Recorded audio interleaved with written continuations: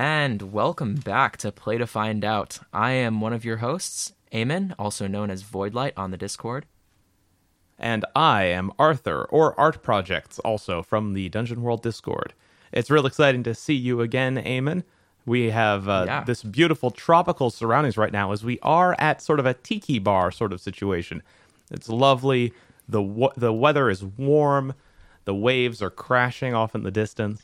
I'm sipping on an elaborately concocted alcoholic coconut drink. And all is right with the world after a long day of kraken slaying and oceanic adventuring. Yeah, I was kind of asking just for sort of a water because I wasn't feeling getting too much into the drinking just yet. And instead of a cup, the sort of simian-looking bartender gave me a broad flower that sort of had petals overlapping enough to be used as a cup. So I'm enjoying that. It's kind of lightly florally flavoring this water. So And it's a gorgeous aesthetic, too. And the little bamboo strand that you're using as a straw, just a lovely addition. I could see taking off a star from the review for people that were afraid of heights, but I'm all good. Yeah, I will say the fact that this is suspended basically off of a cliff with the crashing waves below, a little unsettling, is what it is. Yeah, some of the patrons in here have wings and stuff, though, so I feel like they're kind of used to it. Yeah, well, we are not so lucky. No. No loot to stop us from taking a tumble if we get a little bit too deep into these cups. And speaking of getting deep into cups, this is a little bit of a stretch, but here we go. Speaking of getting too deep into cups, Eamon, it looks to me like you've got a highlight that one might have gotten drunk afterwards. No, not exactly, and I'll tell you why. This was I wanted to do just a one-shot since I just moved back from St. Louis to my home in the Kansas City area, and most of my friends are at least an hour drive away at the moment from where I'm living. And so I just did a one-shot with my family, like whoever was available around the house, to just do like a quick hour and a half game. So I was essentially playing a very short one-shot with whatever members of my family were just available, which I don't do like that often. But anyway, it ended up being a game with my youngest sibling and my mom. So that was a dynamic where it was a different table vibe than this sort of murder hobo aesthetic where you can expect the people to just be like living vicariously through their characters and talking about carousing and stuff like that. It was nothing like that. The scenario was that they both rolled random characters in a very lightweight game system that I was using called Troika, which I might talk a little bit more about later. But essentially, one of the best things about Troika is there's a D66 table of random character backgrounds that are all very flavorful and very whimsical, of sort of a fairy tale type world. And my mom rolled up a thaumaturge, which is sort of like a holy figure, divine caster wizard. And my youngest brother rolled up a recent graduate from the Academy of Doors, which is a magical college, basically. So they were both spellcasters of varying degrees of skill. And I said that they were returning from a convention, like an arcane casters convention that was just of spellcasters of all different stripes, sort of like imagine a Gen Con, but for wizardry. Mm-hmm. And they had sort of fallen in with each other at the convention of just being at the same talks and demos. And they lived in the same city, which was called Throne, that I was just lifting from Kill 6 Billion Demons. But they were just traveling on the road back, and they ended up running into some trouble with a troll on the road. My brother ended up teleporting away. But the sort of final exam part of it was that when they got back to the city, it was sprung on Savaris, my younger brother's character, that the deadline for his final exam project was moved up to the next Friday, which was going to be in a few days. And then he basically had to find a door that had never been opened before, a sort of virgin door that he would discover and breach as the final exam of the Academy of Doors. And so they went on this little journey into the basement of Valuna, my mother's character's apartment complex, which had been discovered to be the site of a recent archaeological find of significance, and there was the threat that it was going to increase her rent. So that was the invested interest of both characters, that she wanted to see what was going on under her apartment, and he wanted to see if there was a mystic door there that he could find. And eventually, they found a door in the side of a tree, and my mother's character undid the spell that was sealing it, and they sort of stumbled into the dining room of a bunch of gnomes that were minding their own business, and had a good time. So that was the thing. But what I wanted to highlight from that was the fact that they both rolled up just totally random characters at the table created that connection that, oh, they're both playing as magic casters of different types. Let's use that. And so like that whole scenario just spun out of that. I had nothing prepared other than just the tone that I wanted to go for that scenario, and it ended up being a very tight and whimsical one. So it sounds like you had sort of a point of inspiration, the fact that you had two spellcasters, and from that point of inspiration, a whole story sort of just tumbled forward. Yeah, and nice. I like doing that. It's a certain style of play, and I like doing that a lot just to sort of test my improvisational chops or whatever, and also just to avoid cliche as much as possible. Totally. Of just like in a weird system, just roll up random characters and see what we can do, especially when I know it's just going to be like just for the next hour and a half. It's like a super quick, just couple scenes. And specifically in this game, I'm telling you, the random background tables, which is basically your whole character, like there's not like classes and backgrounds, it's your background is your whole character, basically, are just so good in this game. If you could roll D66 for me, Arthur, I'll tell you what you get off this list. It's every one of them is gold. I can make that happen for you, Eamon. Go for it. D66, for those of you who don't know out there while Arthur's rolling, is you basically roll two 6-sided die and treat one of them as the ones place and one of them as the tens place. So basically there's 36 possible results, if I'm doing my math right, but each of them is coded as a number from 11 to 66, basically. What'd you get? 52. 52. Da-da-da-da-da. Oh, wow, that was what my brother was playing. A Sorcerer of the Academy of Doors.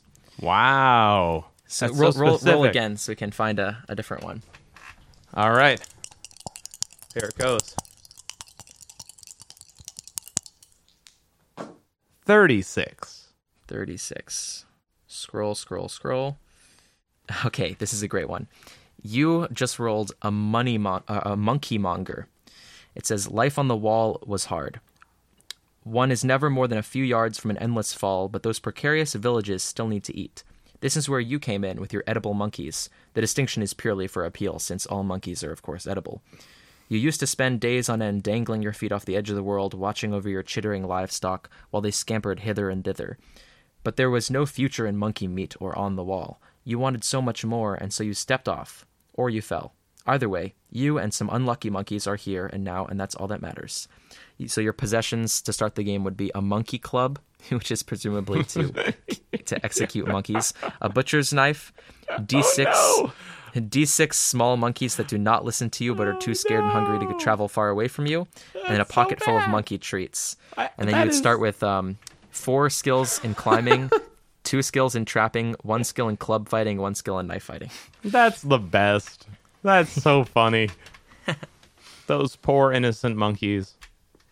I don't know why I feel like monkeys deserve to be eaten less than, say, cow, which I will eat with reckless abandon. Well, see, it's hard to raise cows on presumably some giant wall. But that is true. This game kind of does its setting building through that. Mm-hmm. Like, it doesn't say anything about that wall or the fact that people raise monkeys anywhere else in the book. In fact, there's barely any setting material at all. But in the fact that there's this table of flavorful backgrounds sort of evokes that.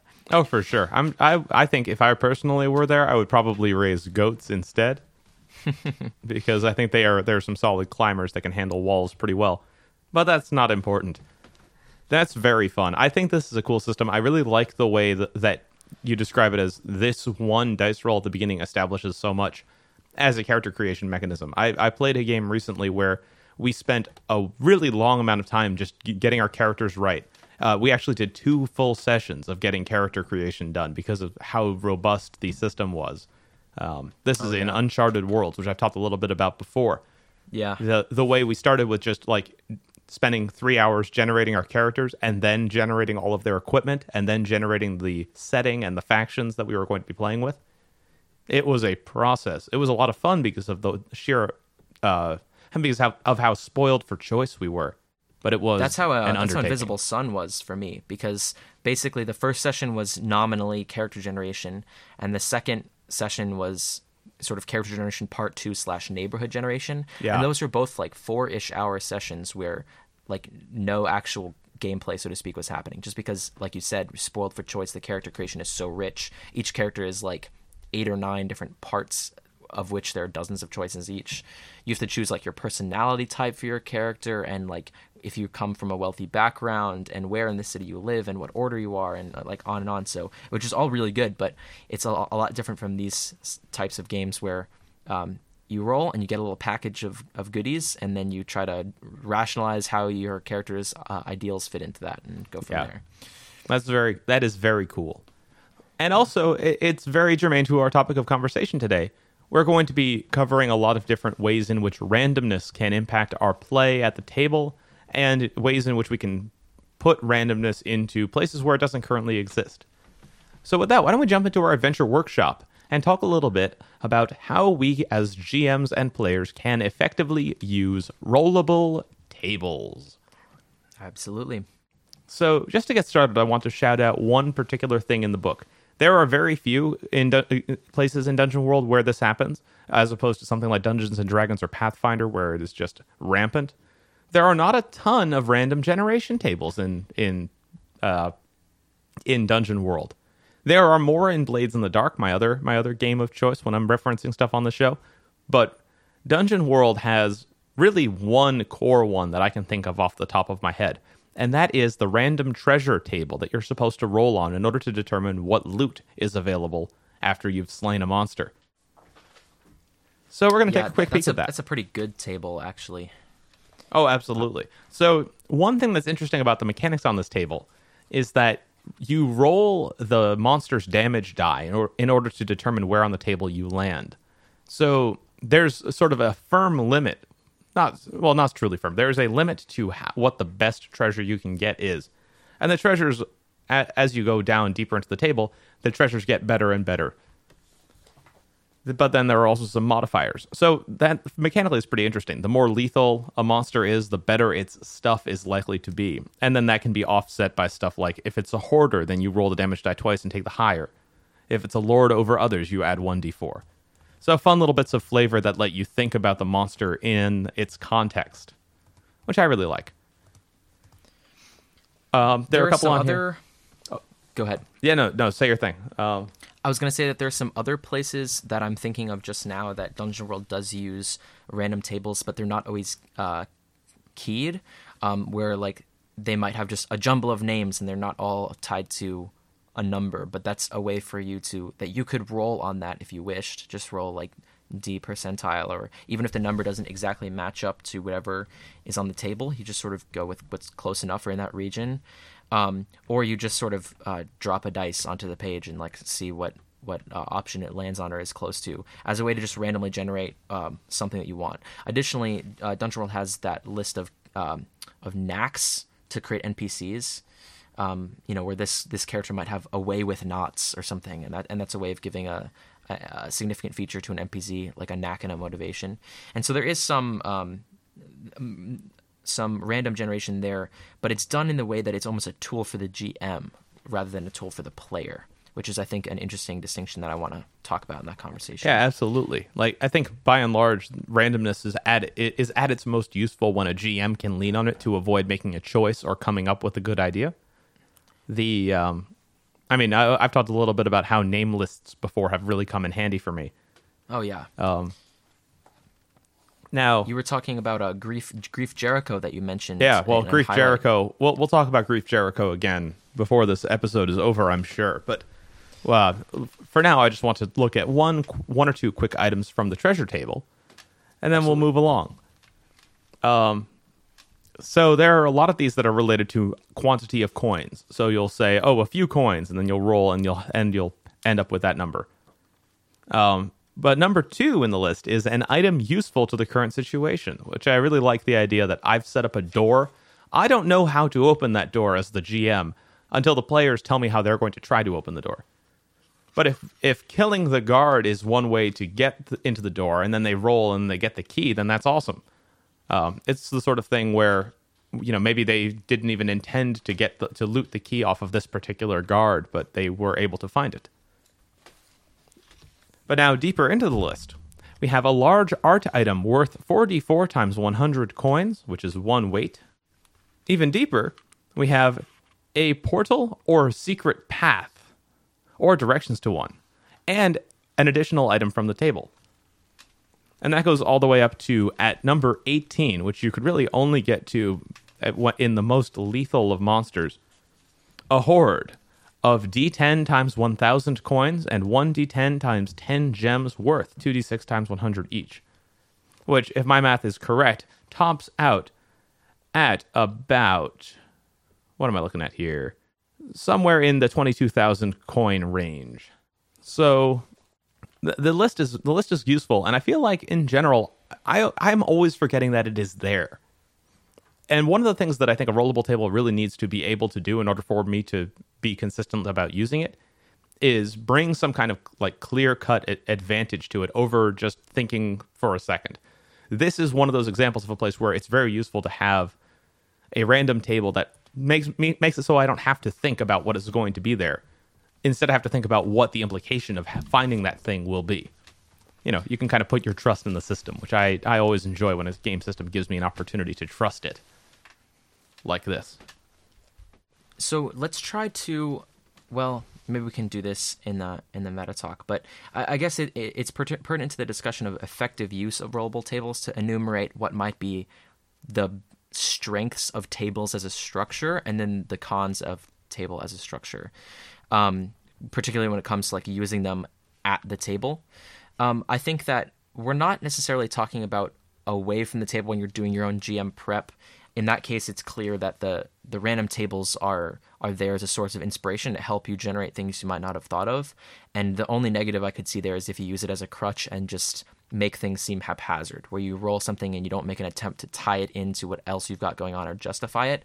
And then the players will encounter something like, suddenly there's a cow here, and it's sort of like, why? And you don't, right. You don't, and really I don't have a good answer for it because I've randomly generated the cow.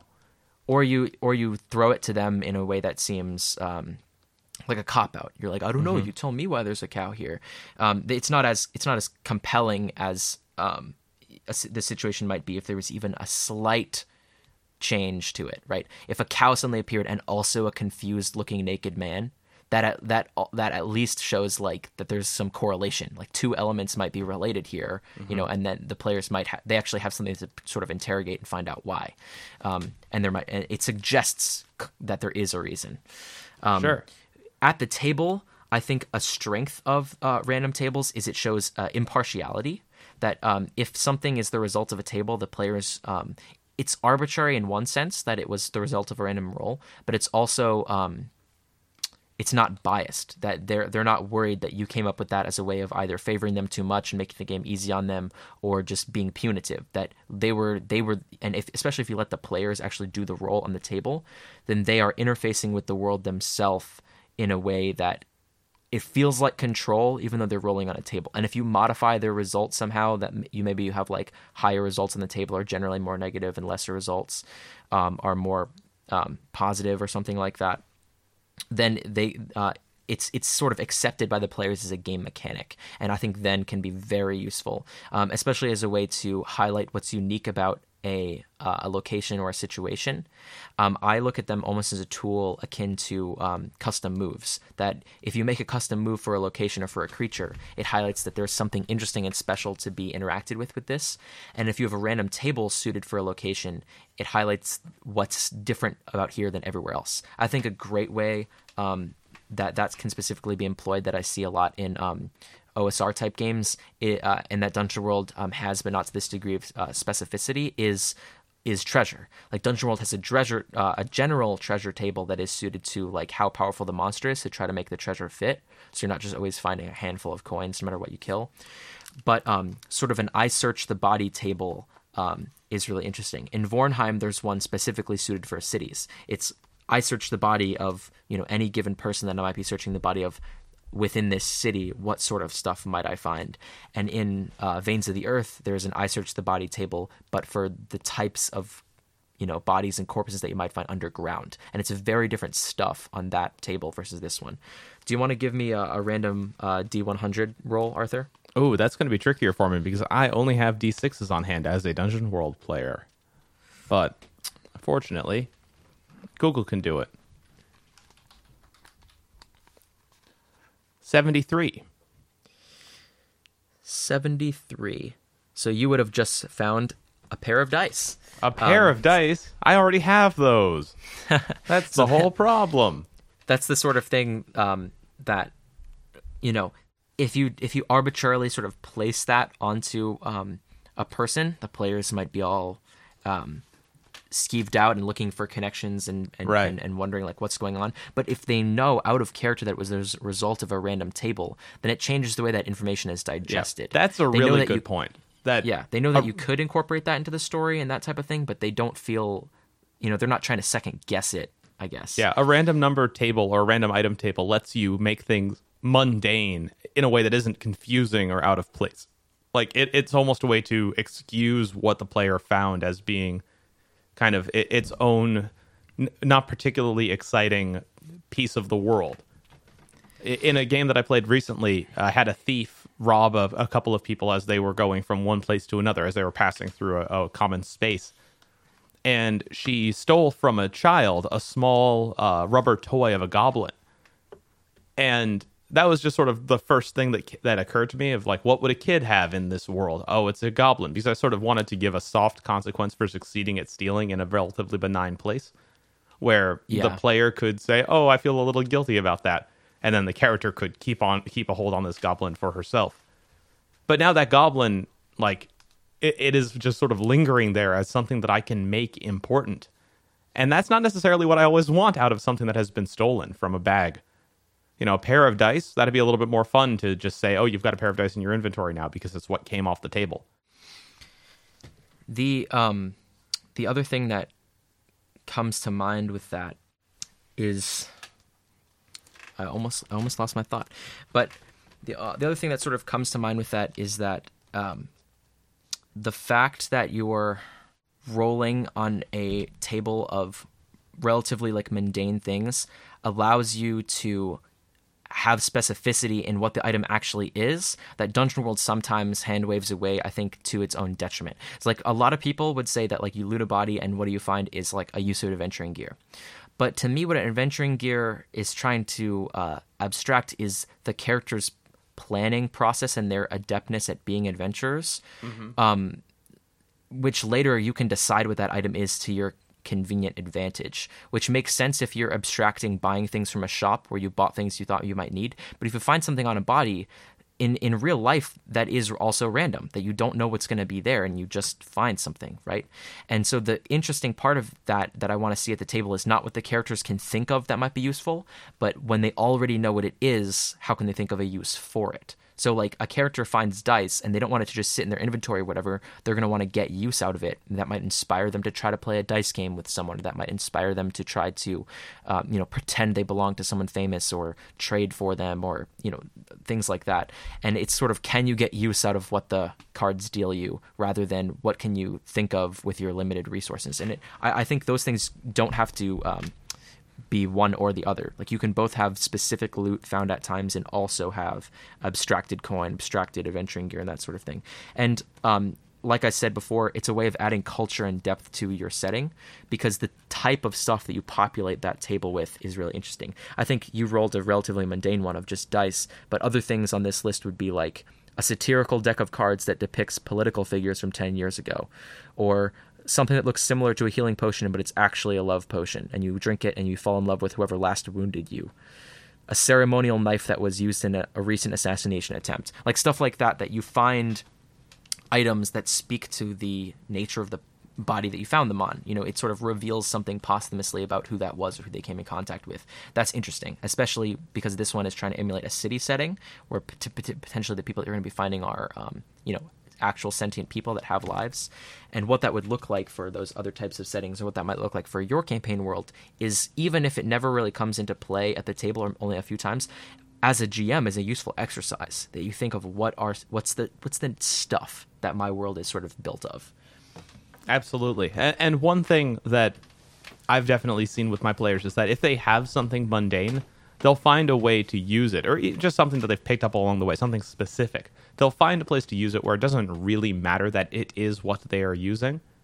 In the deck of cards example with the political figures from 10 years ago, I can definitely imagine us doing a scene start, and one of the players jumps in and says, right, we're playing cards, we're using that satirical deck, and we're trying to remember who the different counts are in the deck of counts, or whatever it happens to be. And like thinking about it, I would be really glad, really excited that they've remembered something like that, something really specific that they have in this fiction, and I think it enriches the whole experience. Oh, absolutely. It's adding texture to a moment, because they could have easily just said, we're playing a game.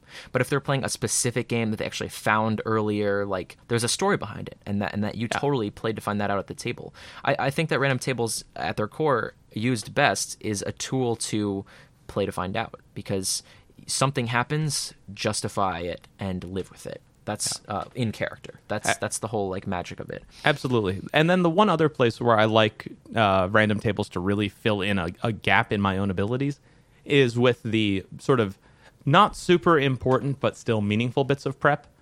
And I'm thinking specifically of sort of world details that I'm going to bring to the table during a game, whether those are NPC names or tavern names, really names in general are a key way to use random tables in your moment-to-moment play. But then also stuff like, randomly selecting the weather would be a place where I might find a lot of utility there. Where suddenly the weather comes up, and I need to either ask the players, well, what's the weather like right now? Give me that detail of the story, or we need to say, oh, well, let's go to the table and find out if it's sunny or windy or what. Dungeon World gives you a lot of tools to work with there, like you could come up with it on your own. You could pull the group. You could go to a random table for it. There's a lot. You kind of have to decide in the moment, is this worth the roll? Which I think ties into what the negatives of those tables were. Yeah. Sorry, did you have more to that thought? No, that was sort of where I was going with it, is that when no one at the table, when everyone at the table agrees that it's not exciting enough to put a roll behind, then a random table is a great way to not have to make a decision as a group, and instead let something else decide for you and then play with the consequences. So the negatives of random tables as a construct, I think that when they're used just because it's like the way you expect these types of games to go, because and it's like easy. The tables, or because it's like how the GM sort of, or how a player sort of like thinks things are supposed to work, and they're not doing it with an understanding of why. And what I mean by that is, every time you encounter guards, does it always have to be D4 guards, or can you just decide how many guards there are? Or every time you treasure, it's like always D10 treasure, and there's always just that like everything is spoken of in terms of a dice roll because we think it has to be. And the reason why that's bad is because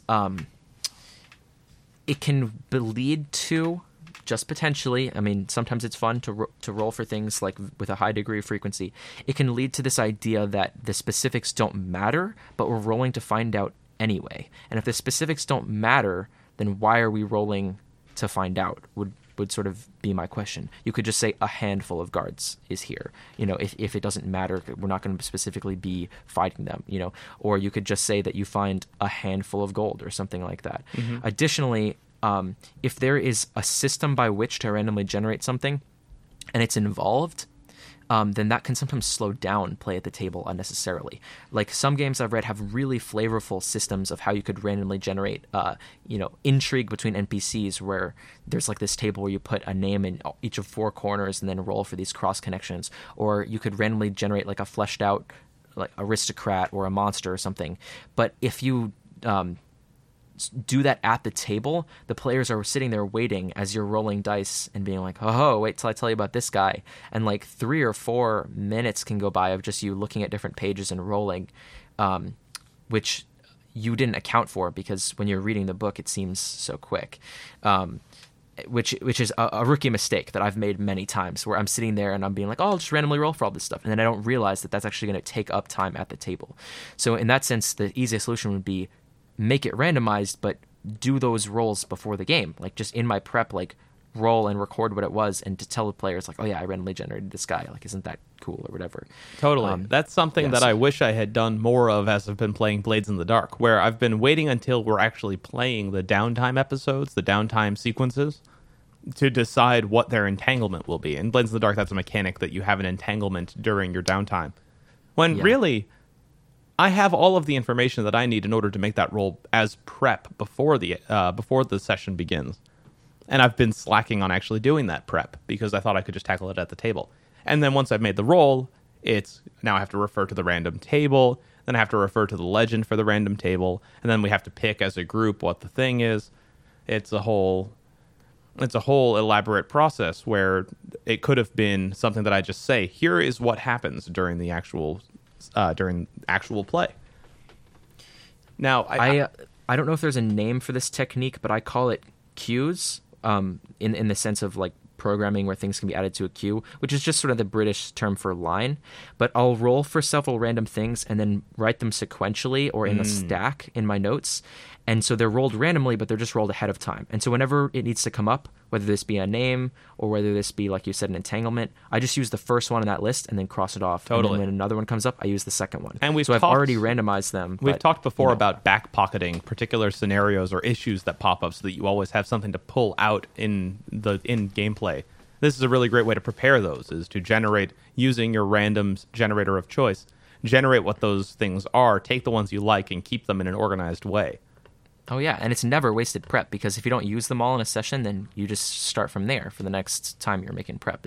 Absolutely. You've already generated that. And if the players ever, like, see the queue or you want to refresh it or anything like that, it's just a couple rolls to do so. But the time it saves at the table, like, really adds up, and it's the difference between having...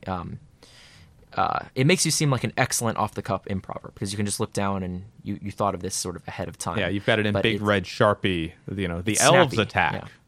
Yeah. Wow. Okay, I think... so I've got one more flaw that I think we alluded to earlier with our random generation. Oh, yeah. This leans, again, into the random generation as prep question. I think that one thing we as GMs need to be very careful of, especially in Dungeon World, is looking for resources that do all of our work for us in a random way. I'm thinking specifically about some of the online dungeon generators that are keyed into a particular rule set, usually Dungeons & Dragons or Pathfinder, where it actually generates a grid-based map with rooms and corridors and things that populate all those spaces. I think that those are really, they can be a really robust tool, and if that's what your group is looking for, that's great. But the risk, of course, is that you end up with a cow in the room randomly. Yeah, it's arbitrary. Just except instead of it being something unsatisfyingly so. Yeah, except instead of it being something like arbitrary and weird, like a cow, it's more like in this room there are 5 goblins, and then in the next room there's a spider that would have eaten those 5 goblins realistically. So if we're going to use that sort of tool as a major element of our prep, we got to make sure that we're going in there and then thinking about it rationally and seeing, in 6 months would this still be the state of the world? In much the same way that justification stage. Yeah, in much the same way that, like, in a front, we look at them as what happens if the PCs don't intervene with what it is that we've planned. We should look at our prep, especially random prep, and see, well, what will happen if they don't engage with this? Will it stay the same, or will it change dramatically as a result of their non-action? And if the answer to that is, oh yeah, it'll stay pretty much the same, then maybe what you have isn't particularly exciting. So yeah, that's sort of one last little thing to be careful of, is if you're going to use random tables that generate whole adventures or whole pieces of content, make sure that they hold up under scrutiny, because players will feel like they're not being listened to if they can't attach their own meaning to it, because it will interfere with what you've planned. I thought of a quick analogy that I think is relevant to some current events, but many out there who are sci-fi or video game fans will know of the game No Man's Sky, and it's a game that's become infamous in the past year or a little bit more since its release in 2015, right? That was a 2015 game, I think, and even more so in the build up to that. Yeah, but it's the game that is the poster child for quantity over quality, just in the sense that the whole selling point of the game was basically functionally infinite universe that you could not in a human lifetime visit every planet in that game because it was randomly generated, right? But it was arbitrary, that every planet was just a different color and just a bunch of rocks and stuff and just a bunch of open space that was cool, and certainly no other game of handcrafting every level could stand up to that. And there are reasons why that was good, right? That in some ways it would always be fresh of like what you're actually encountering. And in terms of raw content, the playtime for the game was functionally infinite. But the argument can be made that any given planet on No Man's Sky that just happens to be the way it is can't hold a candle to a tightly designed level in another game where that's a handcrafted experience with interesting interactions that were put there with some designer giving it thought and consideration. Totally. I think the happy medium for a GM sits between the two, because sometimes indie games with really thoughtful level design, they suffer from the problem of they're too short. You finish the game in like 2 hours, right? And so at the table, if you have one super detailed encounter, or one really interesting like political situation the characters navigate, or one really interesting monster encounter, and then suddenly the quality noticeably drops off, that the players like go somewhere else and you're like, oh, I don't know, here's just a bunch of dudes. That's not ideal.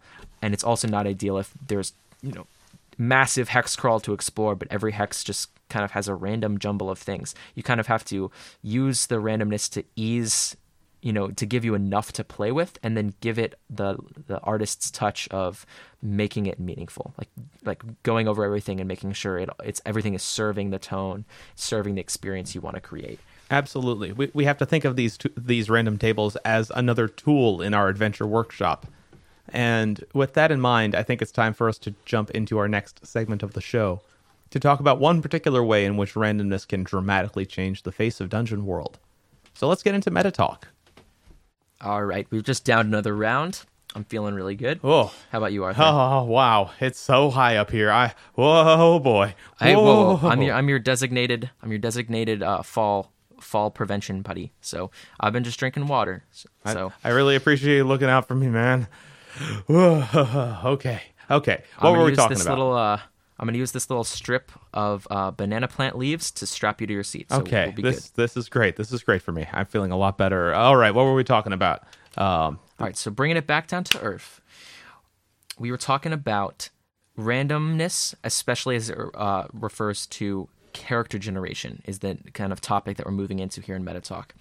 This is a meta topic because it is something that happens before the game, and it's something that involves out-of-game talk with the characters of, hey guys, we're going to be using this process.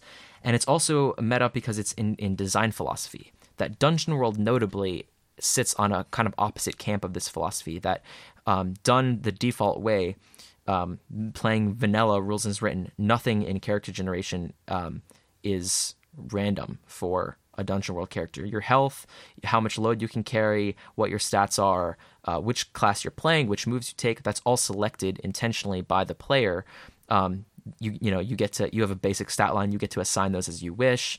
Those inform all the other numerical aspects of your character, and it's all intentional because they're wanting those choices to matter.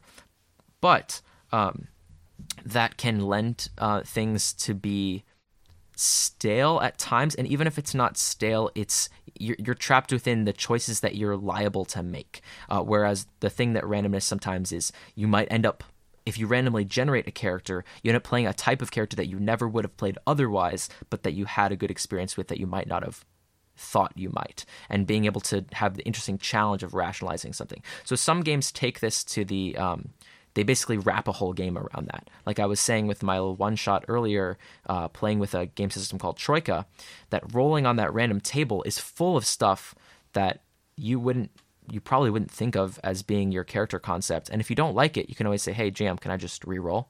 Or you can even pick off that list if you want. But it ends up being this really interesting role-playing challenge of, I ended up rolling just some blind snake charmer. That's my character now. And it creates this interesting interplay between investment and detachment, because a lot of times when a character's craft every aspect of the character by hand, like in Dungeon World, they get really attached to them. And in their mind, if they lose this character, it's a whole process to make another. Less so than in D&D. I see D&D characters a lot of times being D&D players being very attached to their characters, and if they die, they know that it's going to be like 20 minutes or 30 minutes or even more of work to create a new one. Whereas there's a level of detachment if they randomly rolled the character, where if they die, you can just randomly roll another equally interesting person from the bag, and it kind of lends a lighthearted tone to the game where they're not afraid to take risks. But at the same time, the magic moments come when this guy that they randomly rolled, or girl, of course, this character that they randomly rolled, they get invested in, and they don't want to lose them. They don't want to be thrown to chance again, and that creates those magic moments for me, which is why those games work. And I'm really interested, Arthur, in how we can bring that magic and layer a system like that onto Dungeon World. For sure. So right off the bat, I'm thinking back to the example that we looked at earlier with our Monkey Monger. I would never have come up with Monkey Monger when I'm generating character concepts for NPCs or PCs alike. So the first thing off the top of my head that I can think of is, how great would it be if when we start our Dungeon World campaign, we have the option to reach into the bag and pick out a background like that, where it just is something that is so arcane and specific that we can't help but really invest ourselves in it. And then we can go through character creation as usual from there with that background in mind. That sounds really, really compelling. But then on the other hand, there's the risk that if you have, a 2d6 table, then you end up with 36 possibilities. And then once you've played 36 characters, you've exhausted all of them, which is a risk with tables in general. At those points, you can have it like every time you cross one off, you just write a new one. And this, we were talking last week about GM-less games. This is almost a sort of GM-less procedure that you're putting on top of Dungeon World, that the players get to contribute to that. So they're not, if they contribute an idea to the table, they're not necessarily the one who's going to get to benefit from it, or just sort of live with it in general. But they've helped populate this table. I could see a lot of ways this could be applied to Dungeon World. What you were saying there is just go through the character creation process as normal, but in addition to your class, you have some kind of background. I think we could make a table like that would be interestingly suited for Dungeon World, that you have to justify whatever the table says as well as your class. So, for example, if the table says recent Kingslayer, that's your background, that you were just someone who has recently killed a king, and you decide what that means. But you're playing a paladin. That's a really interesting concept to start out with as a character. Or if the table just had a few quick snippets of background stuff like that, or the table might say, like, discoverer of the levitation stone. Does that mean you still have it on your person? Does that not? That type of stuff. And maybe you're playing a barbarian. Those create interesting character, both synergies and dichotomies that I think would enhance, add an interesting random element to it. Other things we could do, we could randomize stats. Is a really interesting hack, I think. Yeah, you can do the traditional roll for your stat scores by, rolling 4d6 for each of them and dropping the lowest and assigning those results. Yeah, for those unfamiliar with this, maybe you've only played Dungeon World and aren't used to this, there are so many ways to randomize stats in role-playing games. The most common, it's hard to even say the most common one. The one that you just said, Arthur, was a sort of heroic style where you roll 4d6 for each number, which is going to give you numbers ranging from 4 to... were you saying 4d6 drop the lowest? Right, so 4d6, and then you drop... So you end up with 3d6, but they're the best 3d6 of the 4. So that gives you a stat from 3 to 18, which is, in between that range of how Dungeon World stats go, but it's slating you towards having a slightly heroic stats, since you're giving yourself sort of advantage on that roll.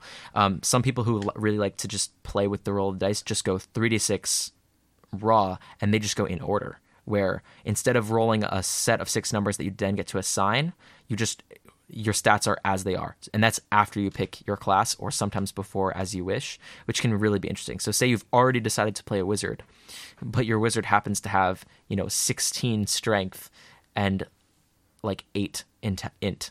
Like, that's really interesting to start a game. And in fact, sometimes a stat line that wouldn't even be possible in Dungeon World, because Dungeon World by default, you only have one stat below 0 with the modifier. But if you roll them randomly, you might have more. And so those are situations that we couldn't even achieve with Dungeon World as written, that the randomness allows us to do. And some people will be like, why would I want my character stats to be negative? And the question, the answer is you wouldn't necessarily. You also had the potential with that method to get insane stats where if you have a +3 for like almost everything. But the fact that it's the random chance and you're forced to live with the consequences is the whole fun of it. And if that doesn't sound like your thing, then it might not be. But yeah, no pressure to do it. But I do think it helps you discover your character background if you're not sure exactly how you're going to allot your stats.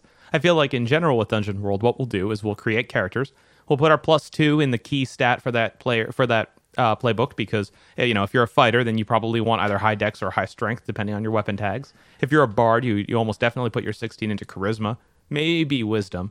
And then you kind of, based on the character that you've come up with and the backstory that you have in your head, you start to assign out the other stuff. Oh, well, my guy is like really observant, so I'm going to put my 15 into wisdom. And maybe it doesn't have the greatest endurance, so I'm going to make my constitution my dump stat. And that's a lot of fun, but it means that I've chosen my background and then sort of decided the numbers from there. And one of those numbers is always set in stone because it's the important one for my class. And I really like this idea that if you roll all of those, then the background sort of tumbles out from that as a result. And we end up playing these really interesting characters that are just different from what we'd ordinarily do.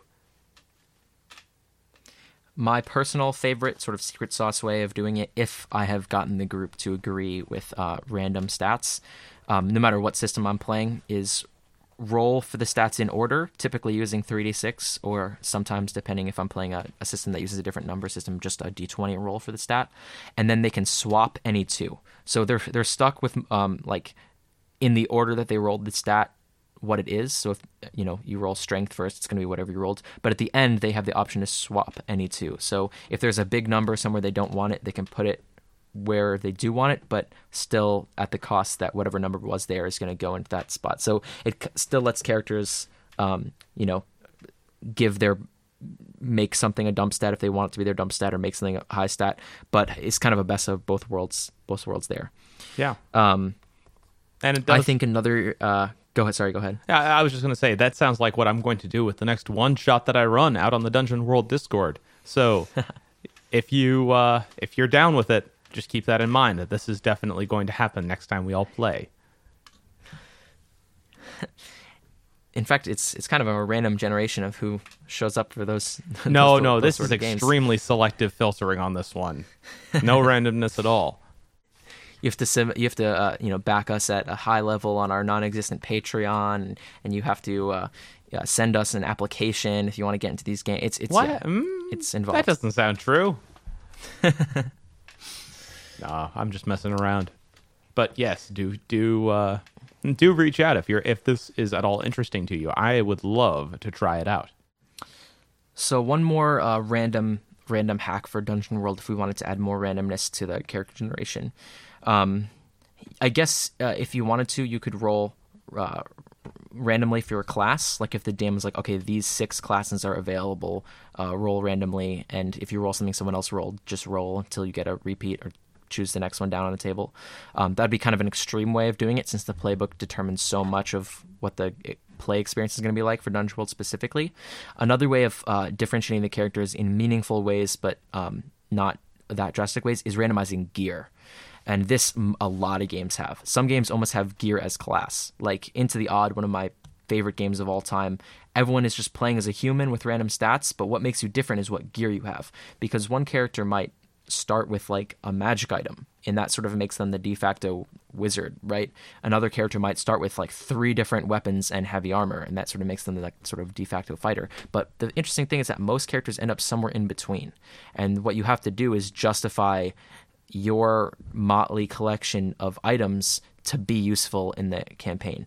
If you wanted in Dungeon World, you could do that in conjunction with also having adventuring gear be an item that you might have. So if you randomly roll uses of adventuring gear for your character to have, that means that they're the sort of prepared type and like pack rat type who like keeps a lot of gear.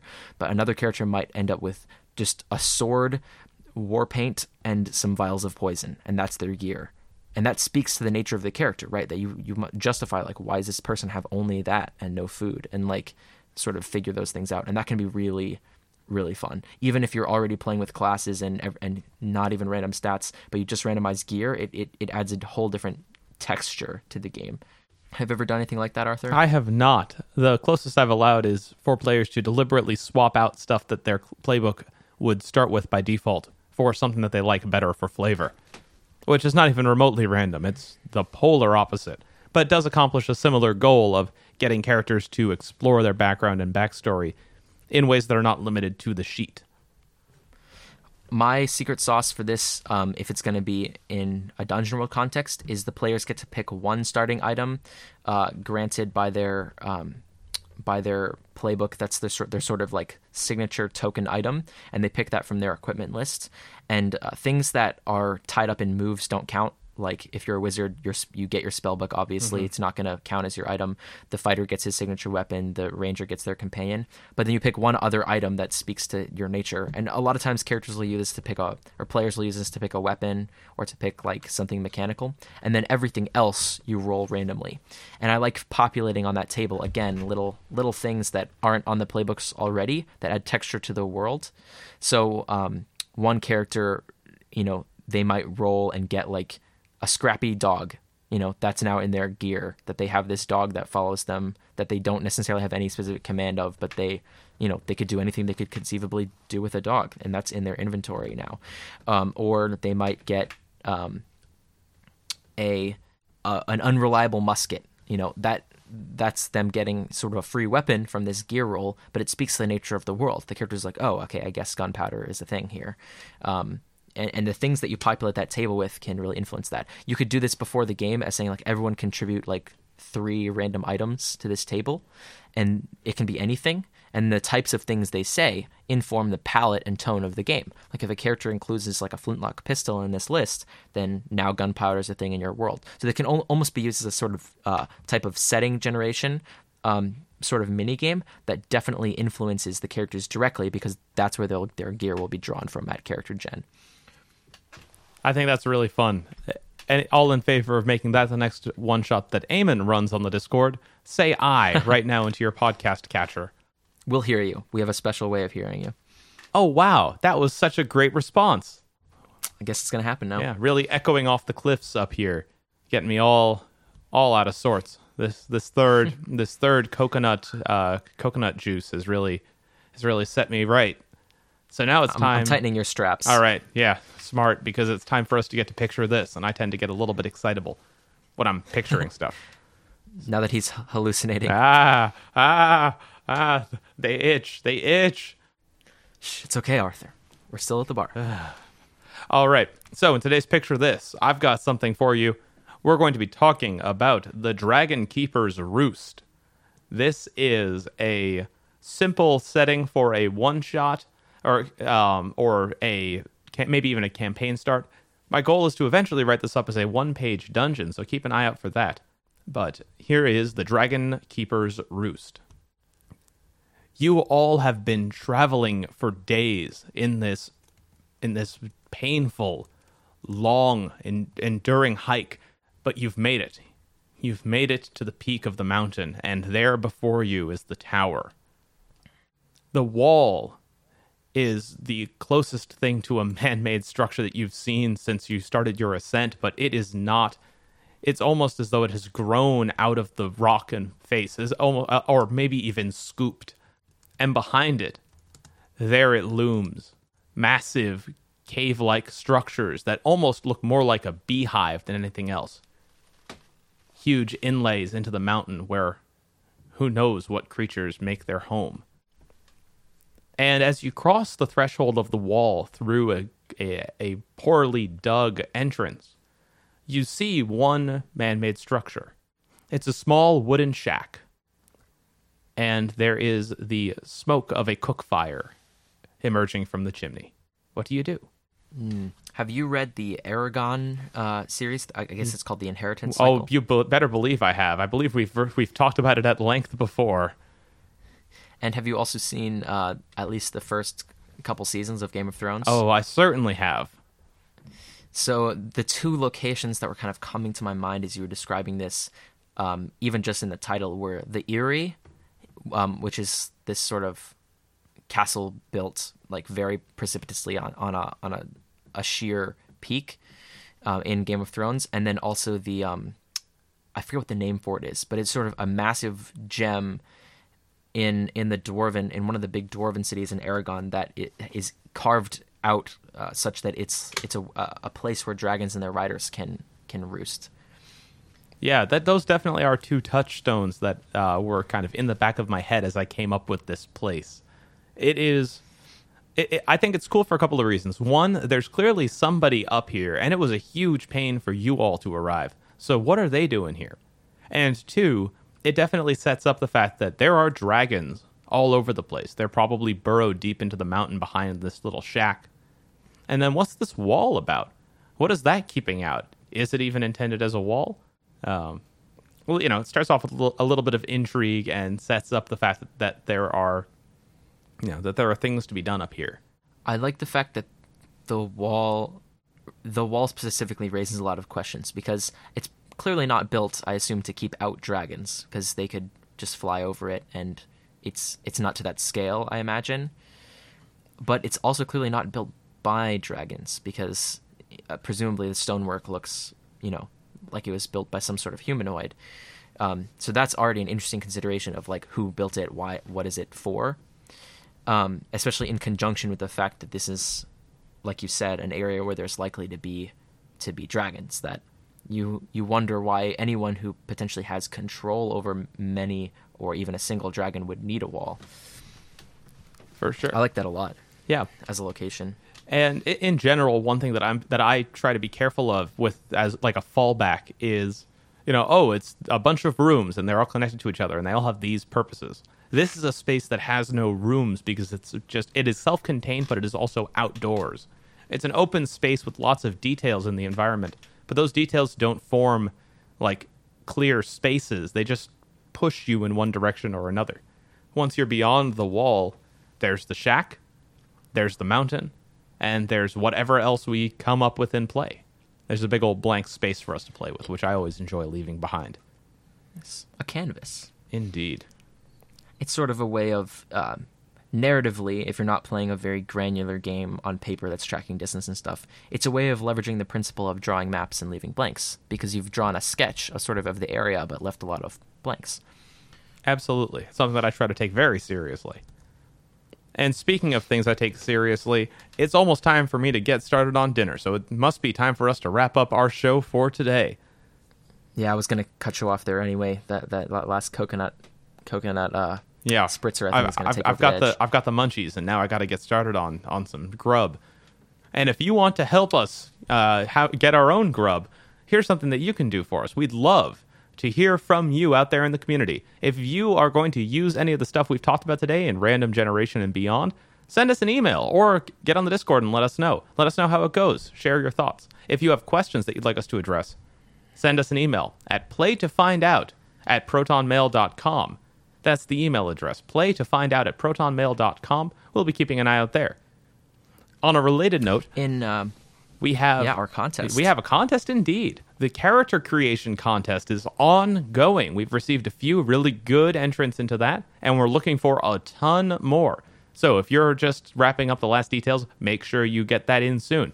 I don't remember exactly what we said the end date would be, but I think we landed on July 30th or July 31st, maybe.